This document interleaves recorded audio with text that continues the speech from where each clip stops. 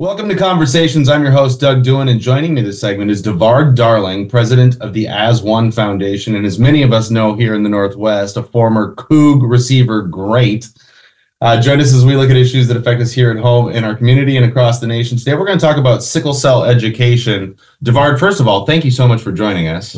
Thank you so much for having me. It's definitely a pleasure, man. Definitely a pleasure. So appreciate the opportunity. You played ball with my brother. You know, it's definitely something that I love to give back to and celebrate that Coug connection.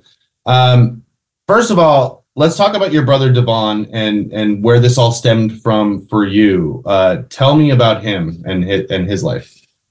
Well, yes, Devaughn Darling, my identical twin brother. We were born and raised in Nassau, Bahamas. We had a dream and a goal of, making it to the NFL and giving back to our communities. We had the opportunity to move to Texas in high school. We played Texas high school ball and quickly became some of the top recruits in the state and also the country. We earned scholarships at Florida State University, and that's where we played our freshman year in 2000. Graduated high school year 2000. Played for Bobby Bowden that year. The 2000 year, we went to the national championship. Played in the Orange Bowl that year against Oklahoma. That was Bob Stoops' first national championship. We lost to them 13-2, and then from that point on, we went into the off season and winter conditioning, and that's where February 26, 2001, my twin brother lost his life and passed away. And that was the first time going to Florida State. That was in our freshman physicals. That was the first time we found out that we had the sickle cell trait. And then doing more research and everything else from the trait and this learning about the sickle cell anemia and everything else, we figured, there were some things that definitely attributed to his passing through that. So, and his death certificate says physical overexertion and some sickling was found due to sickling. So it played a role in his death. And if you don't know what sickle cell is or sickle cell trait, sickle cell anemia is a red blood disorder that affects most people from African descent, Greek, Mediterranean, but definitely vastly affects the African American community and people from African descent. So it's a red blood disorder. We have red hemoglobin in our red blood cells that carry oxygen. They are oval shape, and when your red blood cells sickle, or you have sickle cell, when they're sickle is more like a half moon crescent sickle shape, just like it's called, and therefore can't carry oxygen as well. And your red blood cells doesn't flow through your veins as well, and it gets stuck and stick in your body. So therefore you have pain crises and cramps and all these things that affect your normal blood flow. Obviously, if you're not getting blood or oxygen to a certain part of your body, it greatly affects your body, correct? So that's, in essence, the quick synopsis of what sickle cell anemia is. Sickle cell trait is a inherited that passes down through your blood. And so, like you say, if you have one person with the trait, I have the trait. If I have babies with someone that has the trait as well, my offspring will have a greater chance of having the full-blown disease. So I have a 25% chance of having the full-blown disease. So I have 3 boys of my own. A few of them have the trait, but we treat them all the same. So but yeah, that's truly where this foundation started, the As One Foundation. It started from 2 young boys having a dream and a goal. And I was left here to carry on that legacy and that goal. I mean, here in this room, I believe my twin brother is still here with me. I live for him every day. And I played for them every day, especially those days at Washington State, man. Pullman was very special for me because that's where I became who I am today. So those were the building blocks of it. So, but yes, As One Foundation, our whole goal with the As One Foundation is to promote sickle cell education to families globally. And that's one of our main goals, what we do through the As One Foundation is education foundation. So with education, are there symptoms that you could look for to determine whether or not you possibly have a sickle cell trait? What are those things that we should be looking for? I noticed that exertion and dehydration are big on your website. What should we know? What should we look for? Well, the first thing is the only way you know if you have the trait is by blood testing. You have to get your blood tested. Newborns now they have the trait that are tested for the trait. You'll get a letter if your newborn has the trait. You'll get a letter letting you know that you have the sickle cell trait. But most of the time, that letter just gets thrown into a drawer or a file, and no education is followed up behind that. So, like you said, high elevation, being hydrated. One of our main programs through the foundation is called Operation Hydration.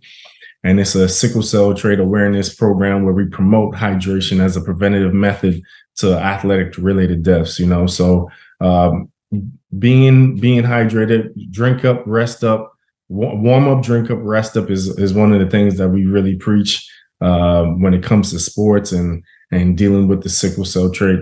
And that's one of the main areas we focus on is, decreasing sickle cell trait related deaths, because it happens every year. Yeah, we both graduated high school in 2000, and I played sports all growing up. And there was this to be a man, don't succumb to dehydration. You don't drink water at practice. Drink water, yes. How have you seen the evolution of sports science and knowledge of these things change the way that people are practicing and taking care of hydration and intake? How has it changed? It totally changed. Obviously, at Florida State firsthand, my twin brother had to, lose his life for things like that to change over there. But you have scheduled water breaks. You have things the practices now in an open field. There's an EMT on staff. There's I guess an EMT there. And then there's also a defibrillator that's ready on hand in most of these facilities now, so lots of change has changed since then. The philosophy of that, like you said, the old school, what you gonna do fourth quarter against Miami? You don't drink water. Water makes you weak. Literally during these mat drills, number one rule is you couldn't quit, and then the second rule was the unwritten rules: you can't get water. There was no water around, no water bottles around. There was one fountain going from one station to the next. And yeah, you got 100 dudes trying to get to one fountain. All right, cool. So that's what it was. Trash cans around for people throwing up all the time. So that was the environment that we worked out in at 5 a.m.s. Those 5 a.m.s in college is no joke. So, that's something that, like you said, has definitely changed, but far too often is still happening. You see regular day people, suffering from things that stem from the sickle cell trait, rhabdomyolysis with a lot of CrossFit and all that type of stuff coming up. Those things still happen on a day-to-day basis. So we still have a lot more work to do. Speaking of work to do, you started the As One Foundation in honor of Devaughn. Now, tell us about the work that you're currently doing, and what's the future hold for treatment against sickle cell trait, anemia, all these things. I know you mentioned CRISPR and gene editing before. What does the future look like, and how is the work that you're doing impactful in that? We're impacting lives every day, through our sickle cell Operation Hydration, like you said, sickle cell education, work seminars that we do, Operation Hydration. We have the Darling Dash coming up. There's a 5K 10K, 5K that we put on every year is a walk run. That's down in Houston, but we've been doing it virtually all over. February 25th, 2024 is the next date for that. We give back to our communities all the time. And one of the, I guess, like I said, it was brand new, just came out on Friday. The FDA just approved two groundbreaking treatments for sickle cell anemia.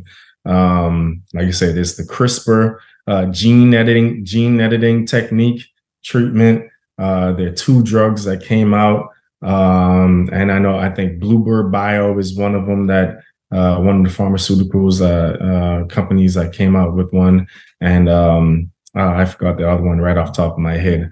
But there are two treatments now that's freshly been approved by the FDA, and it used gene editing science to treat it. So it's supposed to take away, all the symptoms of a full-blown sickle cell anemia patient that has this full-blown disease. The difference between the disease and the trait, right? With the trait, in certain environments, my red blood cells can start to sickle. High elevation, if I'm dehydrated, you know what I'm saying? Those type of things. With someone with a full-blown disease, their red blood cells are like that all the time. You see what I'm saying? And the pain crisis and all that stuff, they happen more often when you have the full-blown disease. I'm guessing there's people listening right now that would love to help out. They know somebody who has sickle cell trait, anemia, or they just, out of the goodness of their heart, want to participate. How do people get involved, and what do you need? Just donations, people to volunteer? I also noticed that you have what is called the 53 Club. So talk to me about that. Well, that's just another way to help and donate to the AS1 Foundation, the 53 Club. Obviously, I don't know if you see right there, number 53. That's my twin brother. That was Devaugh's number, and that just represents his soul, his spirit. You pledge $53 a month, or $53 a quarter, whatever, or a year, whatever you can afford. Would love to bless us with. That's what goes forward to all the programs that we run with the AS1 Foundation. And so how do people learn more? You talked about the Darling Dash. Right. You've got all these things. Like how do people get in touch to participate and help, and even virtually participate? Well, as1foundation.org, you can find us there. You can find us on AS1 Foundation on all social media platforms, Instagram, Facebook, Twitter. Look up AS1 Foundation. That's ASONE Foundation.org. And we're right there. You can find out everything that we have going on. We just had a toy drive this past weekend. Now we're giving out this has happened down in Houston, Texas, and we're giving out toys and spreading holiday cheer to the sickle cell community down there, to the kids at the hospital. So we do things like that all the time to give back to the community, and education is huge for us. Yeah, honestly, community is everything, and sharing your successes with the community, helping out, spreading education, it's all very important. Devard, I really appreciate your time. Before I let you go, is there any lasting message that you would want people to know about sickle cells or anything that we've talked about today? Well, it affects everyone, like you said, community is huge. It's not just I won't call it a black disease or anything like that. It's a blood disease. We all have the same blood that flows inside of us. It's a blood disease, it's a blood disorder. And, we want to continue to help those in need that are affected every day, their lives being lost, and their lives that can be prevented from being lost. So that's the education that we have, that we're trying to spread and continue to promote. And like you said, with the new technologies and new treatments, we can really make a dent and help save lives. Devard, thank you so much for joining us today. No problem. I appreciate you for having me on. I really do appreciate the opportunity. Yeah, it was great to talk to you. And thank you for listening. Conversations is a public affairs program of the station. All right. Thank you.